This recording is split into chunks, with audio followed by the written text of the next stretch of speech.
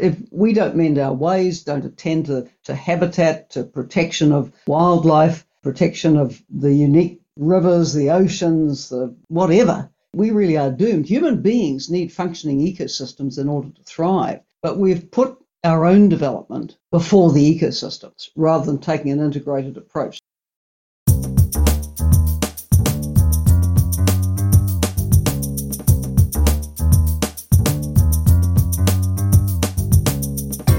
You are listening to In Pursuit of Development with Dan Bannock.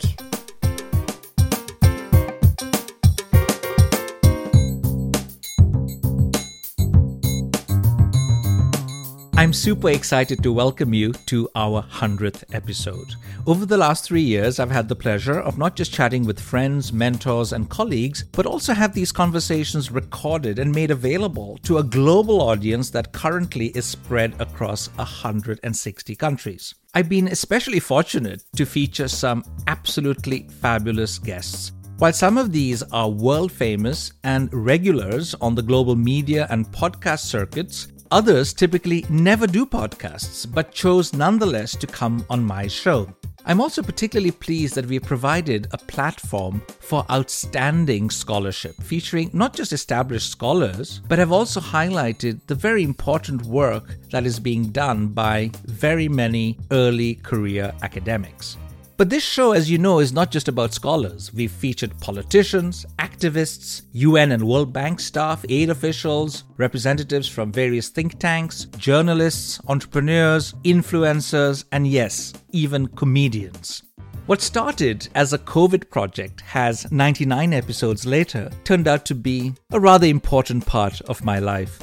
Indeed, I derive great pleasure from doing this show, even though it is extremely time-consuming, and am in many ways addicted to In Pursuit of Development. And while I have continued to expand my own horizons through these conversations, I hope you too have enjoyed the journey so far. My guest on this very special episode is someone I greatly admire and needs very little introduction.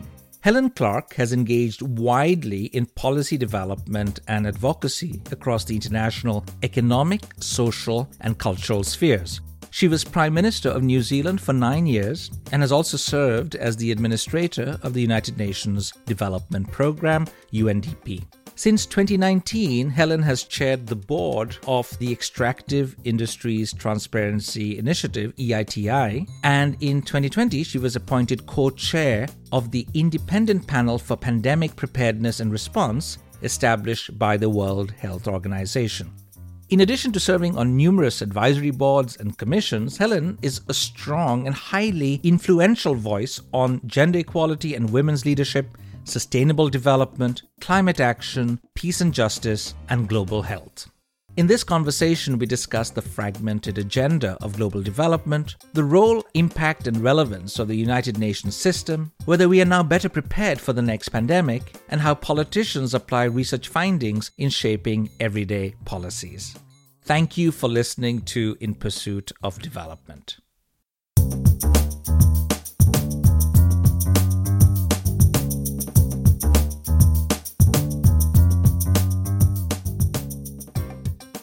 It's wonderful to see you, Helen, and I'm thrilled and really honored that you are the guest of my 100th episode. So, welcome.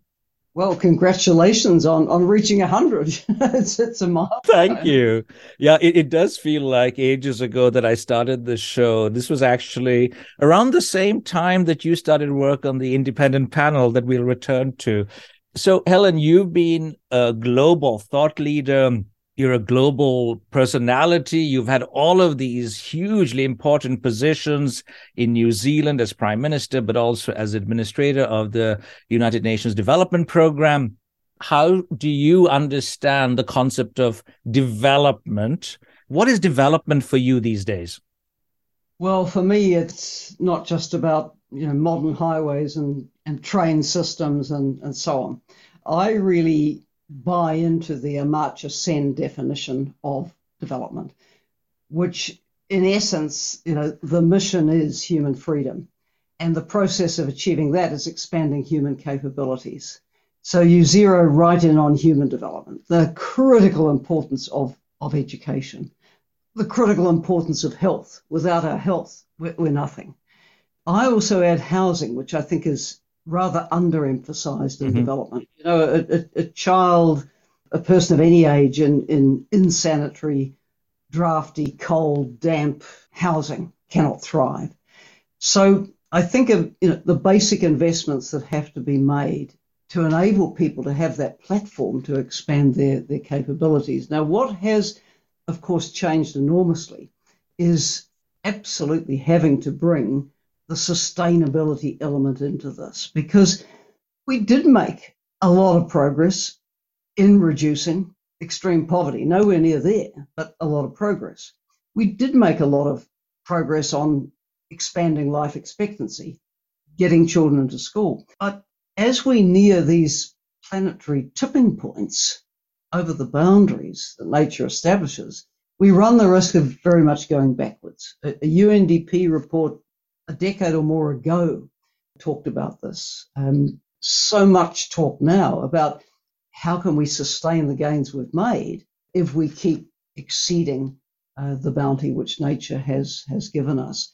And I think another overlooked concept for a long time was that of resilience to disasters of all kinds. Now, in New Zealand, we're used to being resilient around seismic events. We are increasingly being challenged, even with the resilience we have, by major climatic events. We're all challenged by the pandemic. So we need in development, and I don't just mean, quote, developing countries, I mean all of us, we're challenged to look at, are we actually able to sustain our gains with what is going on around us? So I think putting that framing of inclusive human development, sustainable development, resilient development around what we do is so critical. We have, at least in the global development agenda, we've moved from the Millennium Development Goals to the SDGs, the Sustainable Development Goals, and we have, around 7 years to reach them. Things are not looking good.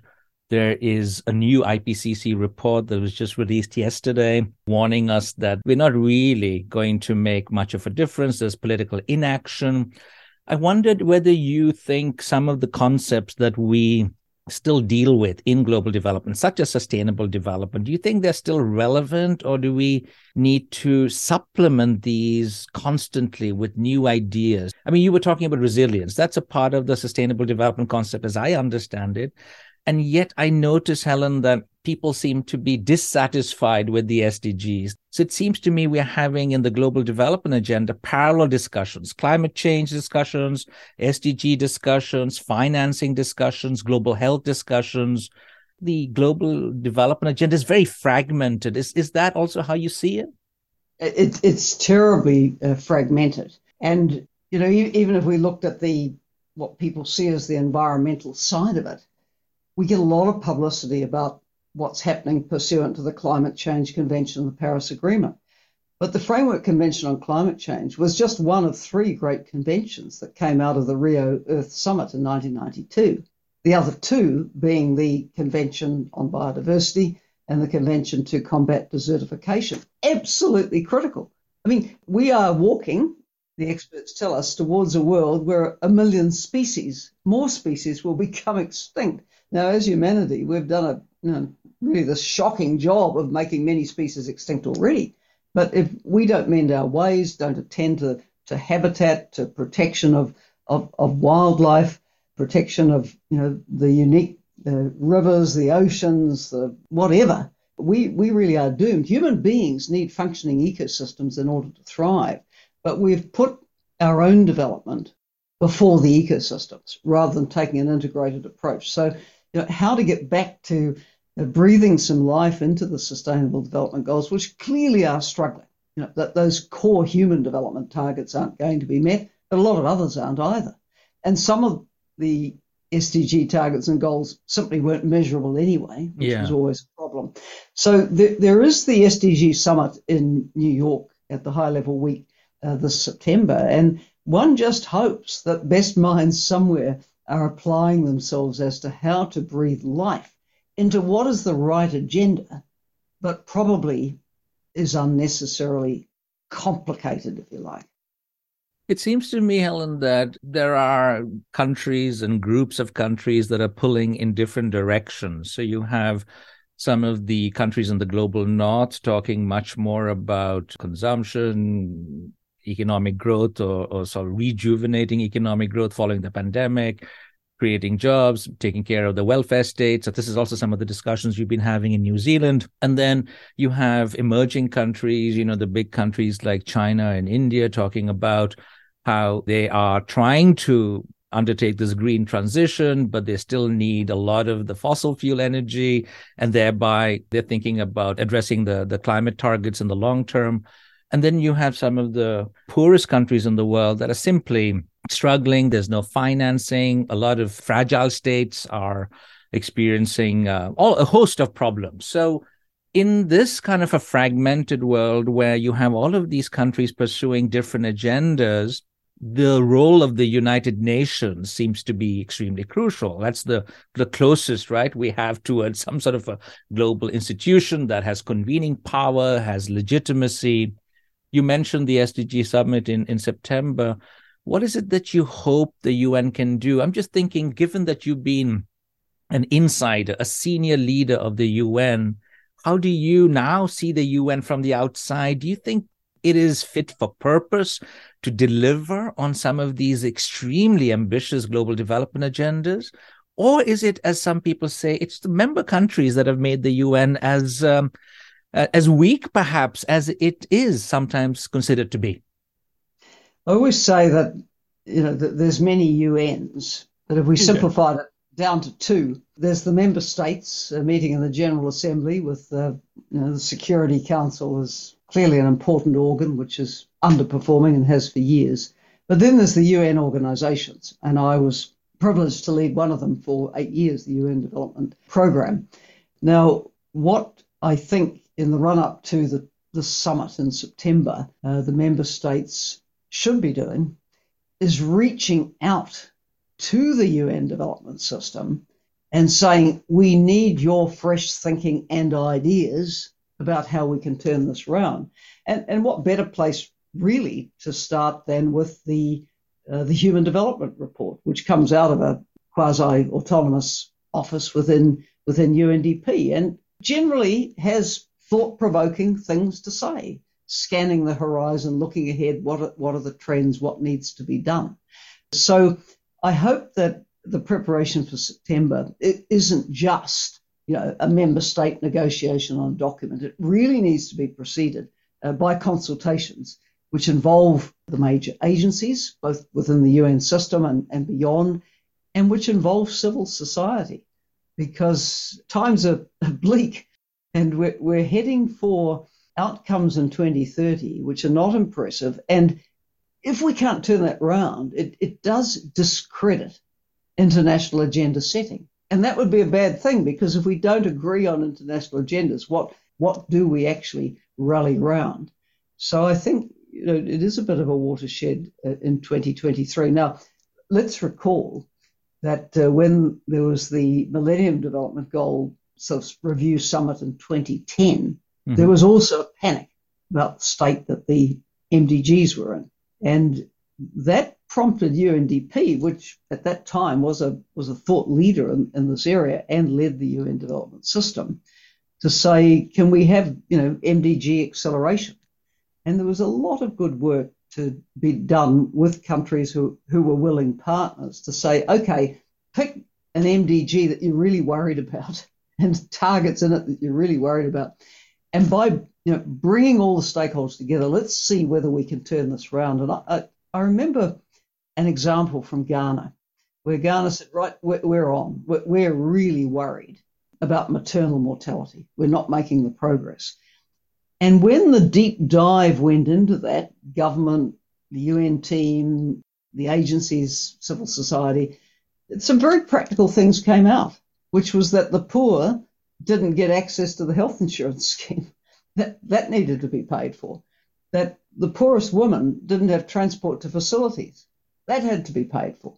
That the highest rate of mortality was among the very young mothers, the adolescent mothers who dropped out of school early and were having children before their bodies were really ready for it. So there's 3 areas of focus. Fix the transport access, make the insurance scheme possible for women to get the services they need, and keep girls in school. You will reduce maternal mortality if you do these things.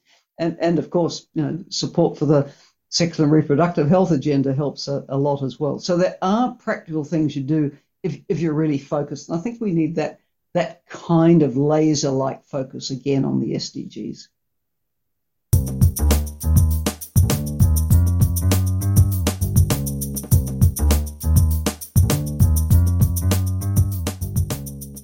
I was in New York and Washington in January of this year, interacting with the bank and a host of UN agencies.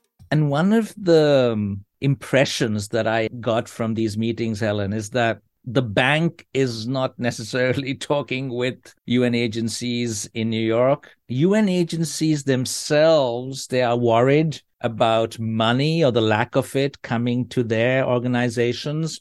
And there is competition also among many of these agencies. There is this feeling among some that we should have maybe a core group of UN agencies, and some of the smaller ones, need to perhaps be organized differently. So there's been so much talk about UN reform, strengthening the role of the national coordinator, the resident coordinator's office. Where is it you see that the UN should be tightening up? Is there scope and willingness to reform going forward? Because a lot of agencies, including the UNDP, they're struggling to get financing. Yes, I think all the core development agencies are struggling for money. And that's partly because, we're in hard times post-pandemic. The pandemic wrecked the finances not only of low and middle income countries, but of high income countries as well, all of which have taken on far more debt generally than they're comfortable with. And then you have the war in Ukraine, which is bleeding a number of the traditional donors dry, not only with the military support that they're giving to Ukraine, but also the humanitarian need. And the humanitarian need, when you had, 6 million people go over the borders and probably roughly as many again dislocated within Ukraine, and that came on top of Yemen, Somalia, the crises in the Sahel, the long list of conflict-affected and fragile countries, say nothing of Afghanistan, Myanmar. So the money that has been there from the traditional donors, traditional development partners, has been overwhelmingly being skewed into sheer humanitarian relief. And we all understand the need to sustain life and limb. But if that's being done at the same time as countries are cutting their development budget, it becomes very, very, very hard. I think with the UN agencies, look, if we had a blank sheet of paper, of course we could design fewer agencies with merging of what we now understand to be mandates. But member states have always been a lot better at setting things up than closing them down. That's true. And every agency whose neck will be put on a chopping block will have champions, right? Either those in the capital that they're located in, or those who have a national heading them, or whatever. There'll be a wide range of reasons. I think the smarter thing to do might be to revisit mandate. I think there is mandate creep, and I think there's also agencies which could probably be more normative and less operational. Because once agencies go operational, then they're all competing in the field for small project funding. And the issue is the extent to which an agency like UN Women, which is clearly important, should simply be normative and policy focused rather than in the small projects field. So that's, I think, the sort of lens I would take to it now. I don't think the reforms to the resident coordinator system have been particularly effective. They're really struggling to fund it now, is my information, and that doesn't surprise me, because the traditional funders will be saying, well, excuse me, but what is the value? What is the development benefit of this? And it's very hard to show any. Yeah, and this is something that I've discussed with Achim Steiner on the show, actually, and he says that if only donors understood the value for money that UNDP provides, and we agreed on some form of metric to measure what UNDP is doing, then it would be easier to sell the idea that UNDP should get more money. And I was recently in many of these African countries that I study and talking to some of the UN organizations, and what they were saying is that they really need core funding, not a trust fund, not tied to certain projects, just core funding that would basically allow them to do what they need to do with national authorities. But let's move the conversation, Ellen, towards something that was created, I think, in July 2020 by the WHO, the independent panel that you co-chaired together with Ellen Johnson Sirleaf. You came up with this wonderful report called Transforming or Tinkering. Inaction lays the groundwork for another pandemic. And when you were here in Oslo last year presenting some of the findings of that report, I remember one of the key things that we discussed was the role of governance in this whole story, both at the national and also at the global level. So could you please walk us through what you found in this independent panel's work, and how prepared are we to face a new one that may be around the corner? Well, no better prepared, really, except if we note that this pandemic is so recent and, in fact, not declared over, that we might just, in our short-term memories, retain some of the learning from it. And there's certainly a lot of learning which was fully documented in the independent panel report. This report was called for by the World Health Assembly in May 2020. It wanted a comprehensive and independent review of the international experience of coordinating the response to the pandemic. And I think when they called for that report in May 2020 and wanted it by the middle of the next year, they thought the pandemic would be done and dusted. Well, actually, in 2021, it was gathering steam. We can all remember those terrible, shocking scenes from India when the Delta variant hit India, and the tragedies of people in ambulances outside of the hospitals with the oxygen running out. So we were preparing and presenting a report as the pandemic was picking up speed and going to a scale. While the recorded number of deaths still goes, somewhere in the 6 to 7 million figure. I'm more inclined to follow the Economist Intelligence Unit, which looks at excess mortality, and that takes it to well over 20 million. This is a huge event. The president of the UN General Assembly has described it to me as, he sees it as the first major crisis of the Anthropocene era. That's the significance of it. So, there we were preparing a report when the pandemic was still raging around us, and we pointed to numerous things that were wrong.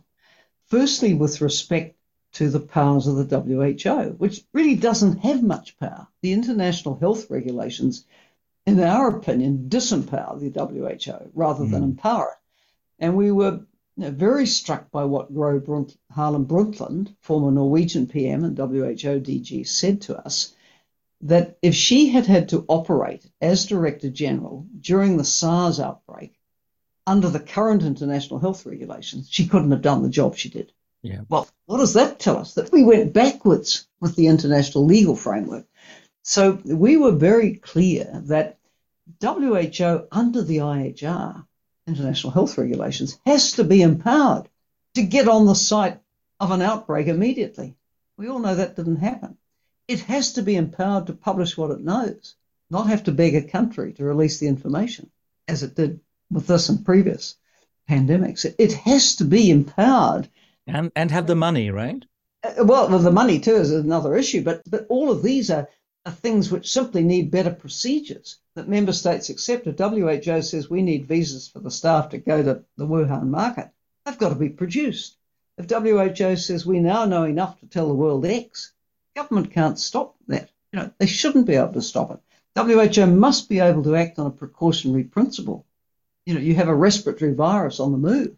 This is dangerous. And it has to be empowered to declare the public health emergency of international concern without being kneecapped by a rather politicized emergency committee. So these are all practical things that could be done with the IHR. Now, the IHR are being reviewed, but, will member states take the steps that need to be taken? What really concerns me is that after Chernobyl, which was a nuclear disaster at scale, member states during the Cold War came together and agreed 2 new nuclear safety treaties within 5 months. And here we are, 3 years after the declaration of the pandemic, 3 years and 6 weeks after the declaration of the public health emergency of international concern. And we have these processes running on the IHR review and the possible new legal instrument, not due to culminate till May 2024, 4 years with Chernobyl, which affected a smaller number of people and didn't kill 20 million. 5 months to get something done. So, the international community really has not stepped up to its responsibility to ensure that there's the proper legal framework for dealing with this. And that's just one of many sets of issues, as you know. Yeah, no, I think those are really important points you raised. I actually had Gro Harlem Brundtland on the show. I've been chatting with her over the last few years, and on the show, she said exactly what you just said, that had she been in charge now, she would not have felt that she was empowered to criticize anybody. But SARS was different. She actually told the Chinese government, you need to pull up your socks, share information, do certain things. So one set of issues then, Helen, has to do with the architecture of how these systems and organizations like the WHO are empowered, financed, how member countries are willing to listen to some of the advice coming from these organizations.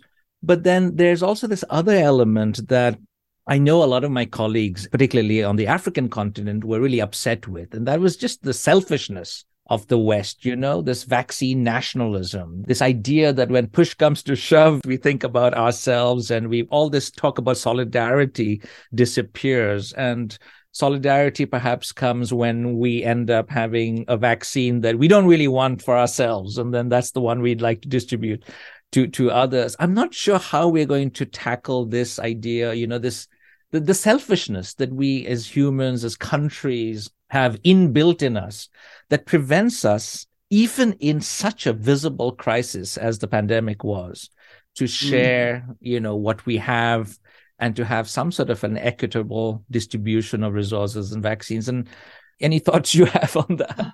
Oh, yes, I have a lot of thoughts on this. And if I were an African leader or citizen, I wouldn't trust anyone saying, it'll be different next time. I wouldn't trust it, because what we saw was everyone rushed to save their own skin. And that left the poorest countries just out of the queue. Gordon Brown, I think, used a phrase that, you're trying to finance a global public good with a charity whip around. If you had an ideal world, you would have said, okay, there's X amount of vaccine available.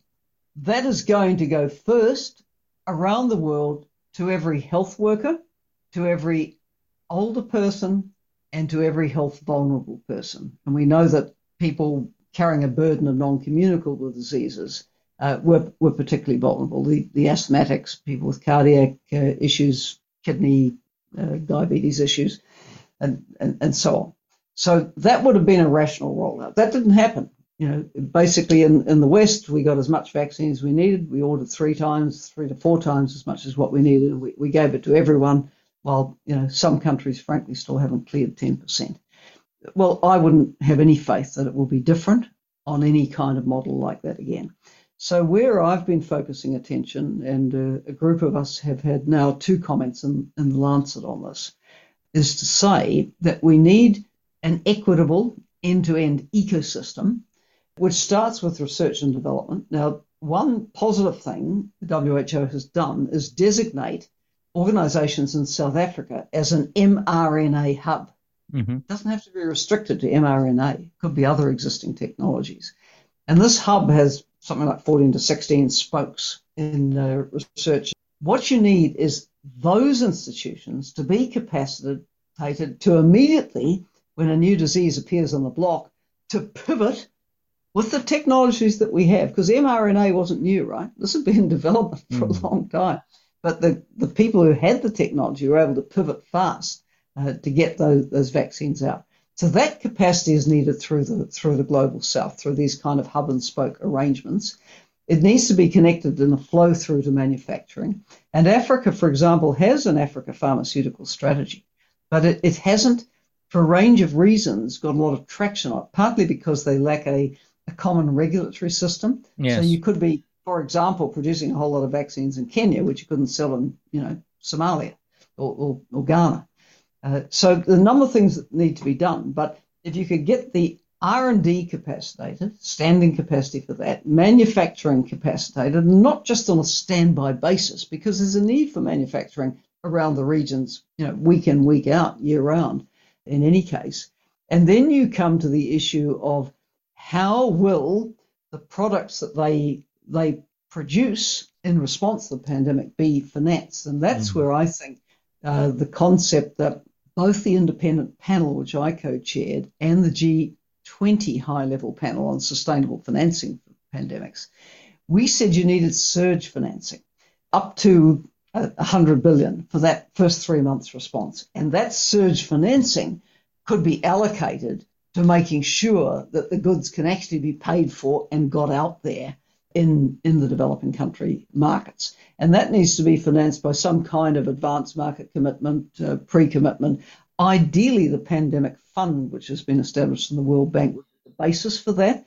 It hasn't, of course, got enough capital as it is, but if it could go to a sustainable financing model on a basis of everyone pays, according to their means, and then it's allocated according to need, you could, on that basis, also have pre-commitments and be able to leverage response. So all these things are possible with political will and leadership, and some of us will continue to bang on about this because we can do better than we have.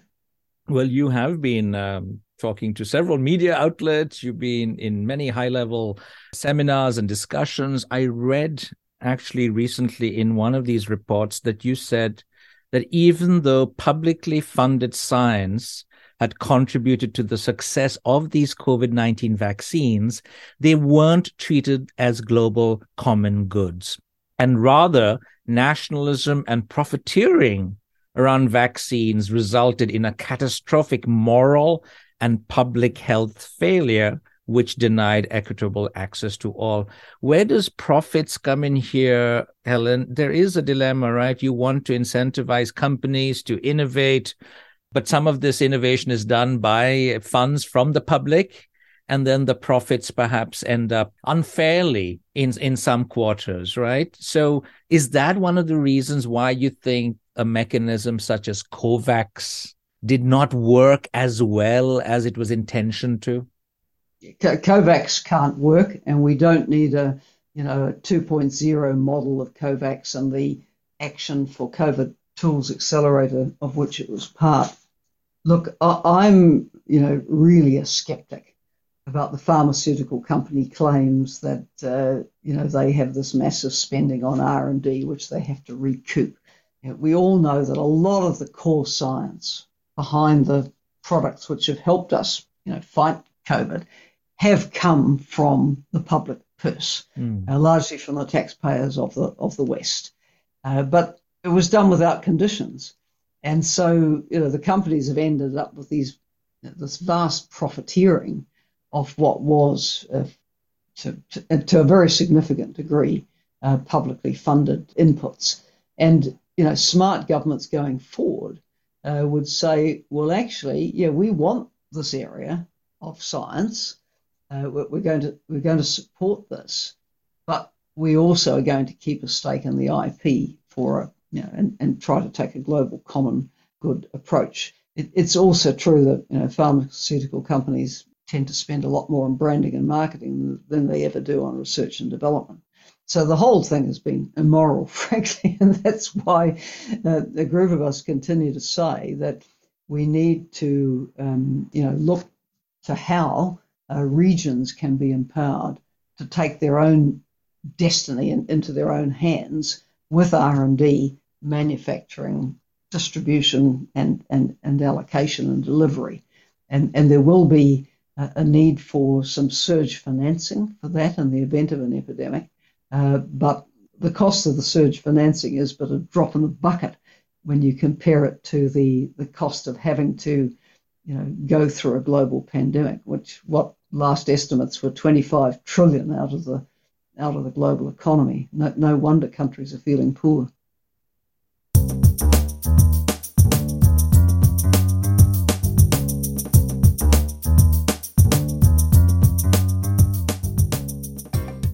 So we've talked a bit about how there is considerable scientific evidence, knowledge out there, and yet it is not always possible to implement these things. And I wanted us to discuss a bit what it was like for you to be a politician, the Prime Minister of New Zealand. Oh, by the way, I saw that New Zealand is a very happy country, apparently.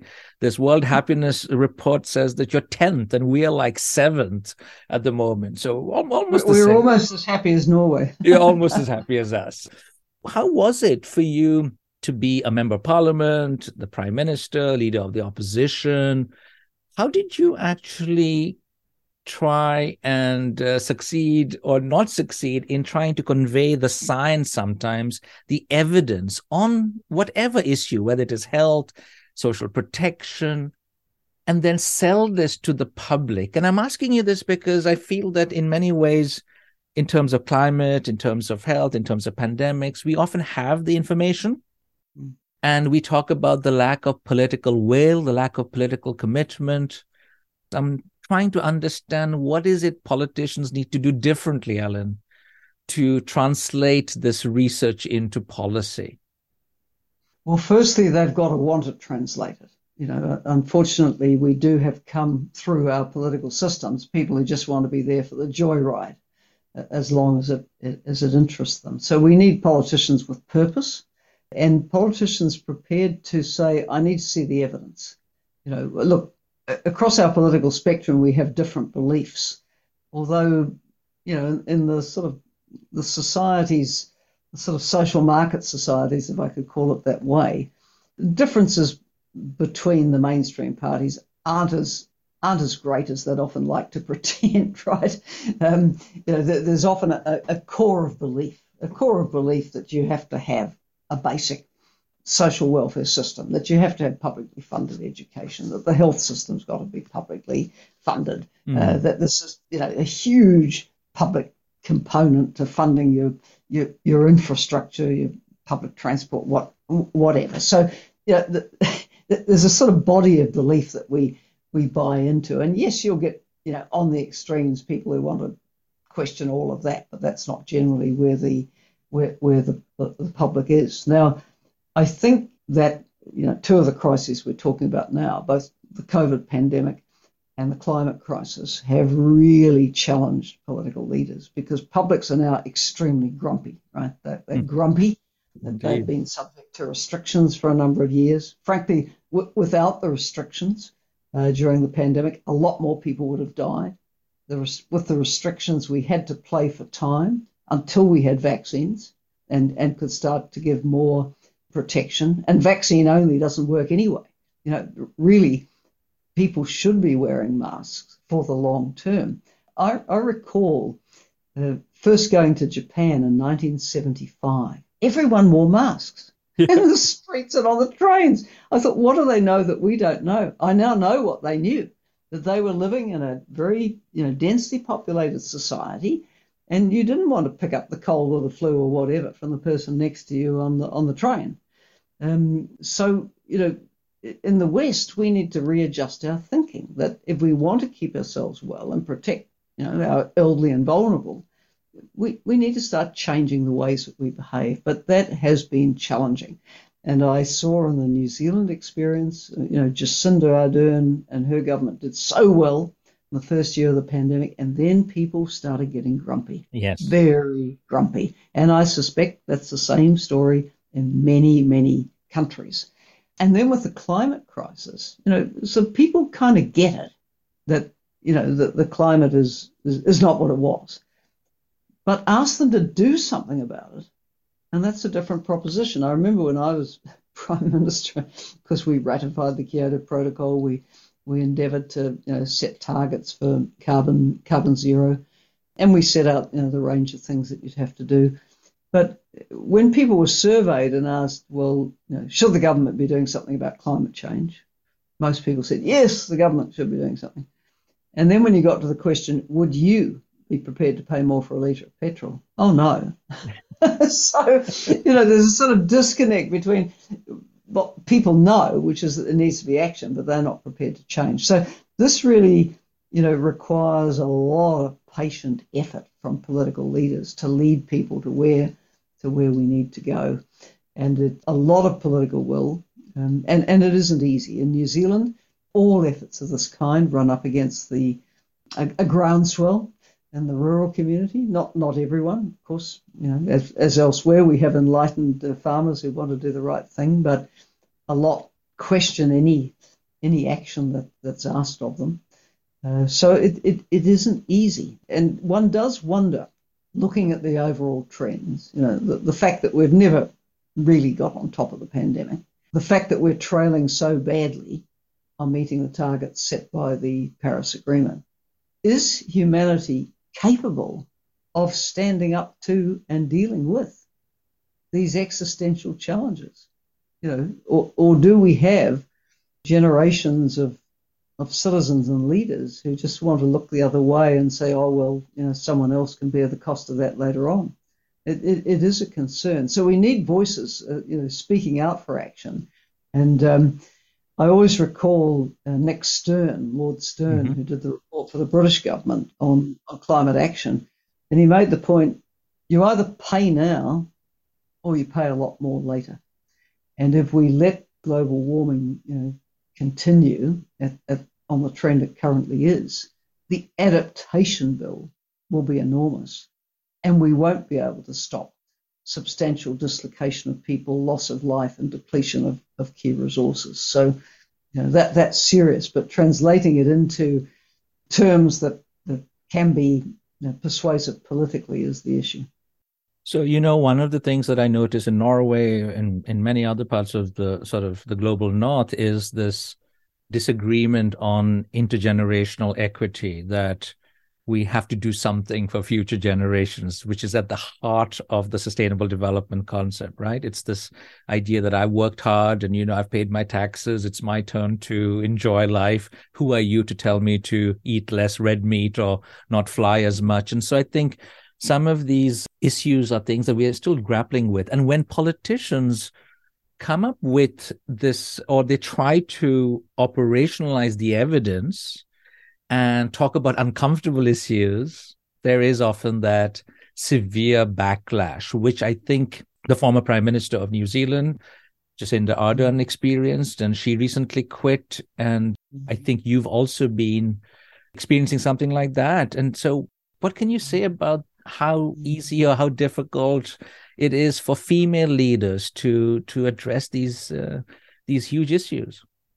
Well, I think Jacinda Ardern was subjected to an avalanche of misogyny, really. There were critics for whom she could never do anything right. When I was in politics, I was attacked as a childless woman who wouldn't know what it was like to bring up a family. Jacinda was attacked for being a young woman who had a child and therefore couldn't possibly have time for the job. So they'll attack you one way or the other. And I think what also changed a lot from my time in politics is I left New Zealand politics, in early 2009, left the Prime Minister's job in November, December 2008. What's changed is the reach of social media. It was in its infancy when I left. And now, of course, how many zillion users does Facebook have, Twitter, the other platforms? And while, in many ways social media can be a force for good, connecting people and ideas, we also know it can be a force for harm with the trolling, the abuse, the gathering together of people of malign intent to spread disinformation, misinformation, to rally people into, violent protest of some kind or another. So those are pressures that politicians have to bear today. And my understanding is that the academics who are doing the research on how this affects women in leadership is that it is quite disproportionate, the level of hate and viciousness that they face. Helen, it was such a pleasure to have you on my show. Thank you so much for this huge honor. Thank you, Dan. Pleasure to do it and to be on the 100th episode.